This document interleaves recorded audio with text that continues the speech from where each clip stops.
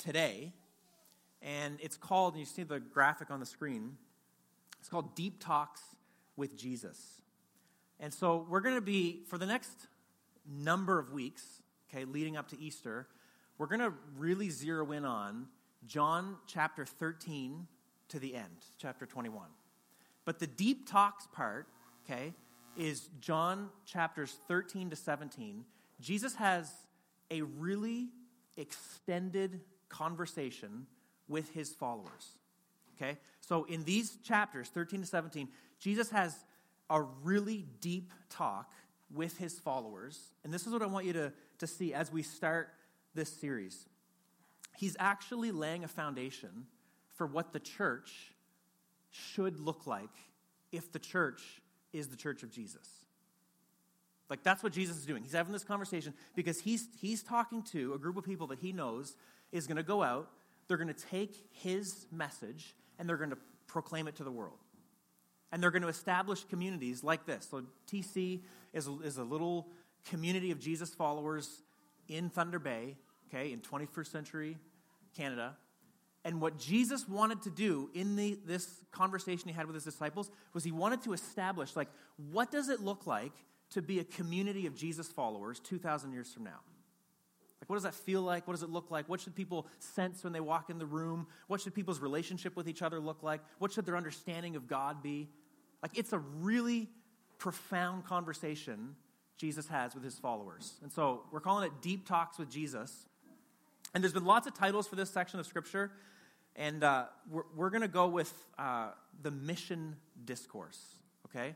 So in this section of Scripture, okay, and I don't want to just you can just kind of hang on to this. I don't want to lose you with this. But the mission discourse, Jesus is like, he's laying the foundation for his disciples of what his church will look like and what it will look like to actually be on mission in the world. In their world back 2,000 years ago, but then in our world today. So if you've ever had questions, and maybe you're here today and you don't even know where you stand in relation to the faith, but if you've ever had questions of like, yeah, but like, what does it look like to live for Jesus when I leave this room? Because in here, you know, we sing worship songs and we pray together. We dive into the Scriptures together, and it can be pretty clear as far as what to do because we're engaged with the Scriptures and Jesus' words, and we're worshiping God, and we're taking communion, right? But what does it look like in your workplace or with your family who wants nothing to do with conversations about God? Or what does it look like when you lose a loved one?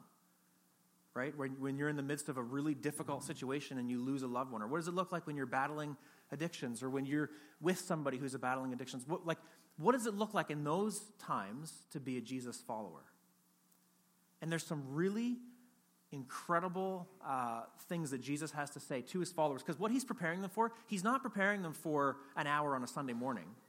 Like this conversation Jesus has that we're just about to dive into, he's not giving this to say like, okay, here's what church looks like at 10 o'clock on Sunday mornings for the next thousands of years till I come back. But the rest of the week, you're on your own, right? Can you imagine if that was Jesus' words? He's like, I'm going to give you instructions for an hour out of the week, and then the rest of it, you just kind of figure it out. Like, he wasn't talking about just the Sunday morning gathering or whenever it is you gather to worship. He was actually laying a foundation for what it looked like to be a community of Jesus followers in the midst of a culture of people that sometimes are hostile to him. What does that look like? There's some really good stuff in this Deep Talks with Jesus.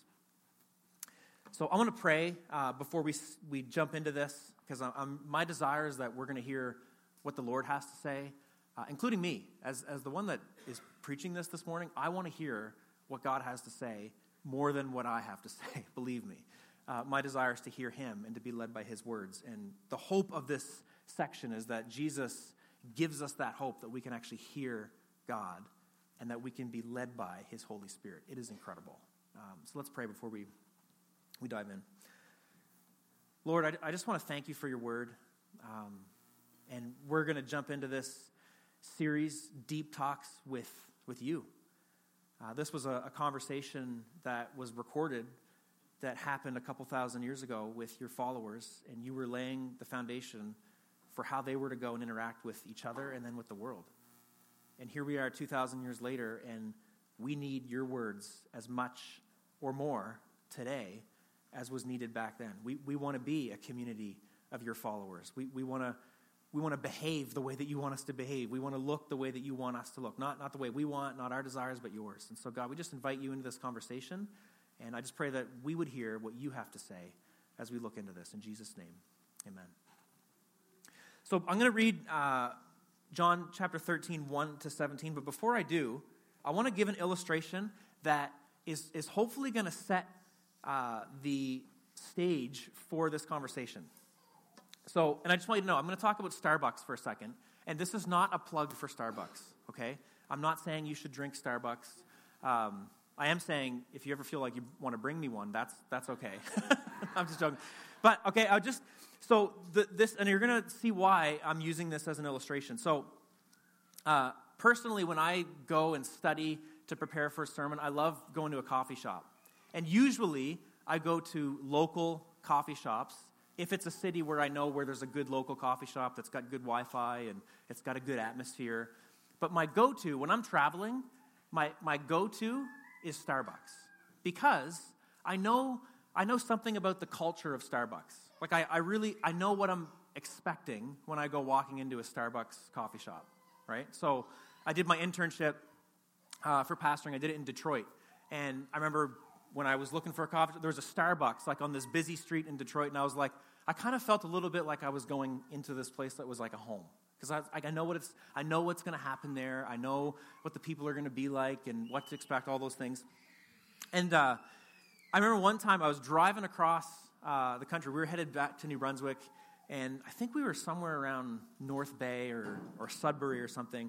Went to a Starbucks, and we were just going through the drive-thru. I didn't go in. And the guy on the little, like the little thing where you talk into, I forget what that's even called, but where you make your order. Well, I made my order, and the guy goes, he says, "Welcome to Starbucks, where you're the star and we take your bucks." And it was like it cemented it for me. I was like, these are my people. Like, I like people like that, right? Like, just kind of make light of it. Like, I felt like a star for a second, and then I realized they're kind of in it for the money, and like they're getting my bucks, and I was like, but at least they're honest, right? Like, they were pretty straight up about their motives, and so it made me feel good. But last spring, I was with Caleb. I spoke at a youth rally just outside of Ottawa, and went to visit Caleb's family. And so this is Caleb right here, if you don't know who I'm talking about. Turn in front row. We went to visit his family. They live not far from Ottawa, and we decided to go visit. And Caleb's sister was, at the time, she was studying to be like one of the managers in Starbucks. And so we were all sitting around the table, and we just got talking, and I was asking her about her work, and she was telling me about the training at Starbucks, and she said, they train us at Starbucks to be servant leaders. I was like, what? Like, they use that word, servant leaders? She's like, yeah, they train us to be servant leaders. These are the 5 features of a Starbucks organizational culture: servant leadership, relational-driven approach, collaboration and communication, openness, inclusion, and diversity. Okay. So you're wondering, okay, so why am I telling you this? If you're here today and you're not a Jesus follower, you're like, why are you talking about Starbucks? You should be talking about the Bible, okay? The reason I wanted to use this as an illustration was that you can think of any place that you like to go where there's a lot of them across a country. You kind of know what to expect. You know what you're going in for. But it's because as an organization, they've come up with like, this is kind of who we are. This is how we operate. So when they set up across the country or across multiple countries, you know what you're walking into. You know what to expect. There's a familiarity, right? It's similar. So Jesus, in this section we're about to dive into, he's like laying the groundwork for what it's going to look like to be the church of Jesus. What it's going to look like to be the community of Jesus. That's what he's laying the foundation for. Okay?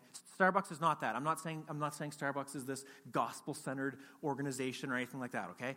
But the example, and I'm sure you can relate with it, there's places you go where you know what it is you're about to expect. Jesus is laying a foundation in this section of Scripture for what it's going to look like to be his community, his followers. So we're going to read John chapter 13, and we're just doing 1 to 17 today. And I'm just going to pull out 2 vital truths about this section. And you can follow along on the screen or in your Bible if you have one with you. So John chapter 13 says, "Now, before the feast of the Passover, when Jesus knew that his hour had come to depart out of this world to the Father, having loved his own who were in the world, he loved them to the end. During supper, when the devil had already put it into the heart of Judas Iscariot, Simon's son, to betray him, Jesus, knowing that the Father had given all things into his hands, and that he had come from God and was going back to God, rose from supper. He laid aside his outer garments, and taking a towel, he tied it around his waist. Then he poured water into a basin and began to wash the disciples' feet and to wipe them with the towel that was wrapped around him. He came to Simon Peter, who said to him, "Lord, do you wash my feet?" And Jesus answered him, "What I am doing you do not understand now, but afterward you will understand." And Peter said to him, "You shall never wash my feet." And Jesus answered him, "If I do not wash you, you have no share with me." Simon Peter said to him, "Lord, not my feet only, but also my hands and my head." And Jesus said to him, "The one who has bathed does not need to wash except for his feet, but is completely clean. And you are clean, but not every one of you." For he knew who was to betray him, and that's why he said, "Not all of you are clean." When he had washed their feet and put on his outer garments and resumed his place, he said to them, "Do you understand what I've done to you? You call me teacher and Lord, and you're right, for so I am. If I then, your Lord and teacher, have washed your feet, you also ought to wash one another's feet. For I have given you an example, that you also should do just as I have done to you. Truly, truly, I say to you, a servant is not greater than his master, nor is a messenger greater than the one who sent him. If you know these things, blessed are you if you do them." So the two truths that are in this are incredibly important, and the first one lays the foundation for the second one. And so the first truth that Jesus is communicating to us from this passage is that followers of Jesus must be washed by Jesus. Okay, secondly, Jesus followers are a community of footwashers. But you can't do the second until you understand the first. So followers of Jesus must be washed by Jesus. So what is the way in to the community of Jesus followers? Like, how do you become a part of that community? Most people that are outside of the church, they have this thinking that the church is for people that are like really good. And I hear it all the time because people will say to me something along the lines of like, well, I couldn't really go, I don't really feel like I fit in there. I don't really feel like I'm good enough. I don't feel like my life is put together enough. And whenever people say that, I have this compassion, but there's also this frustration because when I read the words of Jesus, I go, really, that's not what it's about. Like, you can't possibly earn your way into the community of Jesus followers. You can't possibly be good enough. If you follow the ministry of Jesus closely, you realize that actually some of the people that were the best were the furthest from him. Some of the people whose lives were the most together, as far as the world was concerned, are the furthest away from Jesus. And then some of the people whose lives were the messiest and had the biggest struggles and the biggest challenges were the ones that seemed to be on the inside. Which is kind of weird. That disrupted things in the days of Jesus because it was like the people that were sort of looked down on sometimes seemed like they had a front row seat or they were the first ones in. And Jesus, and this is what I want you to understand, what is going on in this passage of Scripture is that followers of Jesus are people who are washed by Jesus. So, and if I asked you this question, like, do you like it when people do things for you? Most of us would probably, maybe with our words, we'd say, yeah, I don't mind that. But when it came to actually letting somebody do something for you, you'd probably get uncomfortable. Like if somebody that you respected, okay, came to your house, and then they got down on their knees and they started like, you know in the baseboards of your house where the dirt collects, and you don't think anybody really notices that? Or when you're cleaning up for somebody to come over, you might clean everything else up, but you might not get down and scrub the baseboards down in your basement. But can you imagine this person that you have like high esteem for and respect, they come to your house and they get down on their knees and they start scrubbing like the grime on the baseboards behind like your toilet or something? Can you imagine that? Like how awkward would that make you feel, right? When it's somebody that you esteem, somebody that you're like, you love that person, you want them to be impressed with you, you want to be around them, and they come into your house and they start doing this really dirty task. Wouldn't that make you feel like uncomfortable? Or would you be like, yeah, that's great, thanks. I was hoping somebody would do that, right? Like as parents, I'd probably be like, Malachi, why didn't you clean the baseboards before this guy came over, right? Like, what are you doing, Mal? Right? Like, we would probably blame somebody else. Like, you got to understand, like, Jesus, that's how his disciples felt when he got down on his knees and started to clean the feet of his disciples. It was a job in those days that was reserved for the lowest slaves. Okay, so even in the slave system back in those days, there was like slaves that were kind of up here and slaves that were middle of the road and then the lowest of the low. So it was the kind of job that, upper level slaves weren't even asked to do. But Jesus gets down on his knees and he washes the feet of his disciples. And they can't understand it. You have to realize this is near the end of Jesus' life. These people that have been following Jesus around, and there was more than 12, by the way. There's 12 that we kind of know the names of, but there was quite a few people that were his followers. They had seen him do miracles. They had seen him cast demons out. They had seen him pray, and all of a sudden food was provided for 5,000 people. They'd seen Jesus do all of these absolutely incredible things, and now they're in this room, and he's having the final conversation with them, this deep talk that they're about to have with Jesus. He's about to lay the groundwork for what it's like to be his followers in years to come, and he gets down on his knees and starts to wash their feet. I'm going to read verses 3 and 4 again. It says, this will be up on the screen.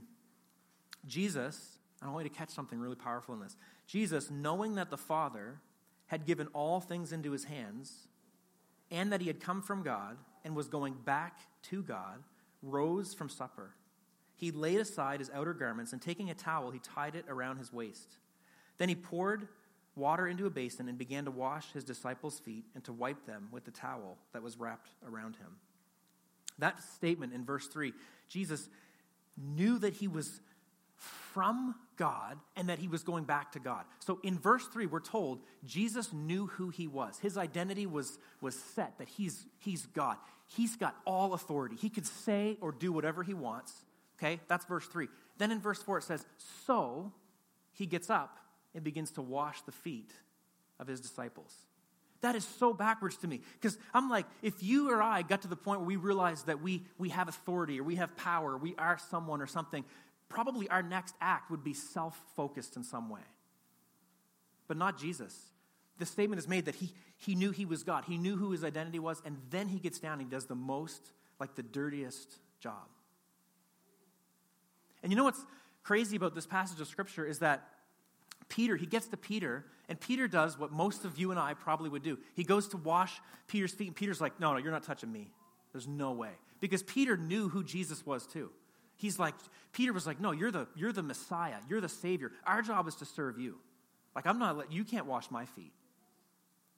And then Jesus says to Peter, if I don't wash you, you have no part with me. You know what, I want to make this really clear, because this is a really important part of this teaching from Jesus. He washes the feet of his disciples, and he makes the statement, the only way that you can have a relationship with me is if I wash you.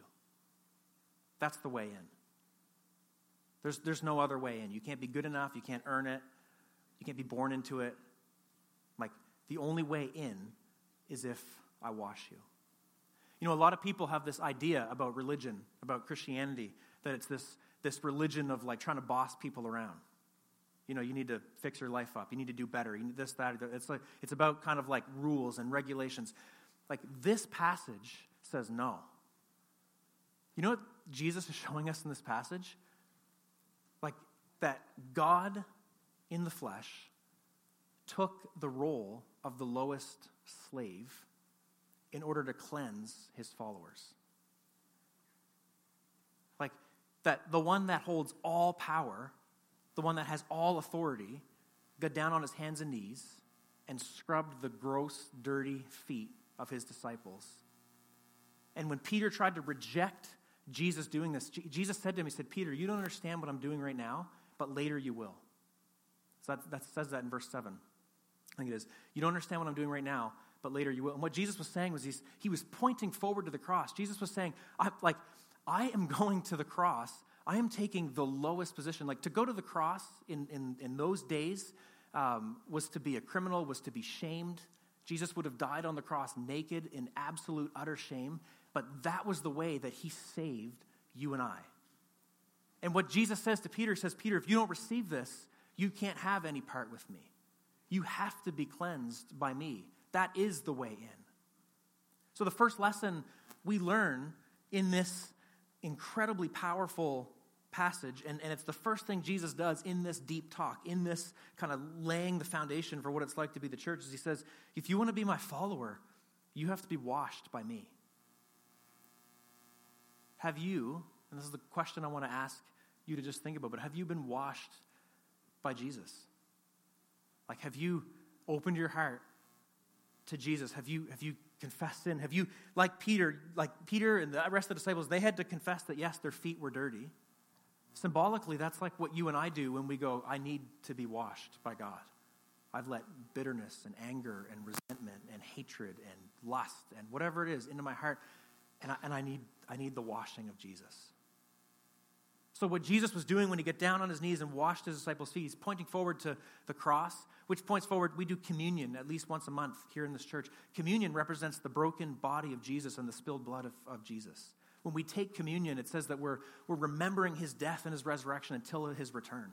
But it's also this reminder that we were made right with God because of Jesus' broken body and spilled blood. But we have to receive it. Have you been washed by Jesus? And I just want to encourage you, when you think about whether or not you're in, whether or not you're a part of the in crowd of the church, like, don't think about whether or not you're a good person or you've earned it. Like, go back to this text and go, like, have I been washed by Jesus? Have I received his service to me? And it's humbling to do that. For a human being that is flawed and has made mistakes and messes, to receive the cleansing of God, where you realize, like, he actually took the role of a slave to do that. That's humbling. It does something to your heart when you realize what it takes to be made right with God and what Jesus did. The second lesson from this, and so you can't get to the second lesson unless you've been impacted by the first, right? Because the second one is an application. The first one is like, we receive Jesus. Like, so if you're not a follower of Christ today, I just want you to have that picture in your mind of what Jesus has done for you and realize that's the kind of Savior that he is. But once you've experienced him that way, once you've been cleansed by him, once he's come in and made his home in your heart, then there's a response. Something changes inside of us. And Jesus uses the example of what he's done to say, now this is how I want you to interact with each other. This is where the application comes in. When I was ordained in 2019, the gift that they gave all the pastors that were being ordained on that day was this wash basin with a towel. And the point of the gift was to remind pastors, like, when you go into pastoral ministry, like, it's not this platform that makes you look good. Like, that, if that's in your heart, then don't get ordained today. The point of this gift was to say, Jesus taught us, when he was laying his foundation for what it looks like to be a community of Jesus followers, Jesus was saying, what we look like to each other is we become foot washers for each other. We serve each other. It's a pretty humbling thing. This sits on my desk in my office, and so every once in a while I look up and I see this basin, and it's this reminder of Jesus' words that, like, he said to his followers, he's like, now that I, your master, have done this for you, how much more should you do this for each other? Like, that's really the basis of how we relate with each other, is this, like, servanthood. It's this willingness to get down on our knees like our master and to serve each other. And so I want you to, just think back to the Starbucks illustration that I used at the beginning, okay? There's this, familiar feel when you walk into a Starbucks. You know what you're expecting, and it's because they have these 5 principles that they live by, they operate by. So similarly, in a church, what does it look like in 21st century Canada to be a group of Jesus followers? One of the main things, one of the first things Jesus says here in this deep talks with his followers is that we are a community of foot washers to each other. That's how we relate with each other. We are a community of foot washers. That's a profound it's a statement that Jesus made, but it requires action on our part. Verses 12 to 17, they'll be up on the screen. It says, Jesus is saying, do you understand what I've done to you? You call me teacher and Lord, and you're right, for so I am. If I then, your Lord and teacher, have washed your feet, you also ought to wash one another's feet. For I have given you an example, that you should also do as I have done to you. Truly, truly, I say to you, as a servant is not greater than his master, nor is a messenger greater than the one who sent him. If you know these things, blessed are you if you do them. We have some buckets coming out right now, and we're going to just I'm just joking. Take our shoes off, wash each other's feet. No, because we're all terrified. I'm just joking. What Jesus is saying here, this is not a practice that is common to us today. Okay, in 21st century Canada, you've probably, unless you were part of a church service that did this, you've probably never gone into somebody's home and removed your socks and had them wash your feet, or had their children wash your feet or something. That would be really strange for us. And so what he's not saying here is okay, if you're really a Jesus follower, then you will physically wash everybody's feet that's also a Jesus follower or part of the community. But symbolically, what he's saying is that is how we serve each other. That's what it looks like when Christians get together, is there's this service to each other. Because if our master, if our Lord, if God Almighty, if God in the flesh is willing to get down on his knees and wash the feet of his followers, how much more should we, for each other, act that way? How much more should we be willing to serve each other in the same way that Jesus modeled? And I just want you to think about what would Transformation Church look like if this is how we interacted with each other on a regular basis. One of the things that, and this isn't always wrong, but in leadership teaching, you hear often the recommendation, find what you're good at and focus on that. Do that thing. And there's some truth to that. And as a pastor, I'm always trying to figure out, how can I be a better communicator? How can I be a better leader? How can I be a better pastor? And a lot of the leadership literature would say, don't do the things that anybody else can do. Just do the thing that you're really good at, that you thrive in, and kind of focus on that. And there's some truth to that. But when I go to Jesus' words, I read the scriptures and I'm like, maybe. But what Jesus is saying here is he's actually, I want you to find the thing that nobody else wants to do and do that.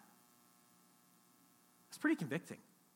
I'm tempted to go with the line of thinking that's I'm going to focus on what I'm good at. I'm going to focus on the things that bring me joy and things that make me happy. And that's not necessarily bad.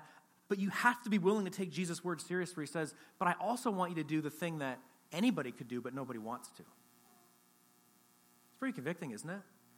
Jesus sounds a lot different than all the leadership gurus and popular voices that we hear. Jesus is no, I want you to be willing to do the job that only a child would do or be expected to do, or that only a slave would be expected to do. I want you to, if you want to be a community that looks like me, you should have a community filled with people that are willing to do the dirty. Right? Because if the master, if the Savior does that, if that's how he acts and behaves, how much more his followers, how much more his children. And that's what a community of Jesus followers looks like. Think back to the Starbucks illustration. You're in a Starbucks when certain things go the way that you expect, or what you've experienced in the past. But similar, if you're I wonder if this is a community of Jesus followers, there's certain things that should be a part of that. One of them is acts of service for each other. A willingness to do the grunt work or the dirty, just in an act of love and service. I'm going to give a personal opinion, and I want to say it that way, and then I'm going to bring this to a close. I've always wrestled. I remember in the city that I grew up in, there was this big church, and whenever I'd drive into the parking lot, there was a sign that said senior pastor, and it was right by the door. And I would, for some reason, it always bothered me, or I was so is that kind of the goal, is to get to the highest position in the church, and then you get the best parking, you don't have to walk across the cold and all the stuff. And it just used to frustrate me, right? And I wasn't a part of a church at that time. I kind of had a negative view of the church. And I used to be bothered by that. I was if you're according to Jesus, if you're the highest leader, you should probably be the most servant-hearted, according to Jesus' words, right? And the reason I'm saying this as a personal opinion is because I don't think it's bad when churches do that. I hope if you're a part of a church that has a senior pastor parking, that's not a bad thing, okay? But I was just trying to wrestle with what does it look like for me to be a Jesus follower? And when I saw that, I was I don't want to be tempted to think that the higher I get in Christian leadership, the more people are going to serve me and the better it is for me. Because when I read the words of Jesus, he's saying the higher you get in Christian community and Christian leadership, the more of a servant you should be, right? And I didn't want to be drawn to I want to get to the point where people serve me. And anyway, fast forward a few years later, I was in Bible school and I was studying preaching, and I had to go interview a couple pastors. And I went and interviewed the pastor of this church that had this parking lot sign. And I went in, and I just want to say it was probably one of the best interviews I did during my 4 years of Bible school. This guy, the humility of this guy, his love for Jesus, his love for the church, I still think back to that conversation, and it impacted me in a deep and profound way. So I wanted to say that just to say I'm not saying that the parking lot sign thing is bad, but when we think about Jesus' words and take them seriously, are we willing to actually become more and more servant-hearted the closer we get to Jesus? Or is there this desire in us that some of those things are kind of beneath me. I don't really need to do that stuff anymore. Because according to Jesus, he's saying, if you want to be a part of my church, my followers, this ethic, this way of living has to be common amongst you, of serving each other in a self-sacrificial kind of a way. And I just want to encourage you, even in the city, we have lots of different ministries that are represented here this morning. And I talked about the walk that we're doing. Do you listen for if the Lord is leading you to serve in some way, and maybe even if it's in a way that you wouldn't really want to do? Are you listening for that? And believe me when I tell you, I'm not saying that with guilt in a finger-pointing way. I'm saying that because when I actually take the words of Jesus seriously, I'm deeply convicted to go, okay, Lord, I want to be willing, just like you're teaching your followers, to serve the way that you modeled servant-hearted leadership. I want to do it the way you say, not the way the world says. I don't want to chase after the things that just make me happy or that I desire. I want to do it according to the way that you say. And I just want to ask you the question, do you do that? Do you listen for Lord, are you asking me to serve in this way that might be difficult or even demeaning?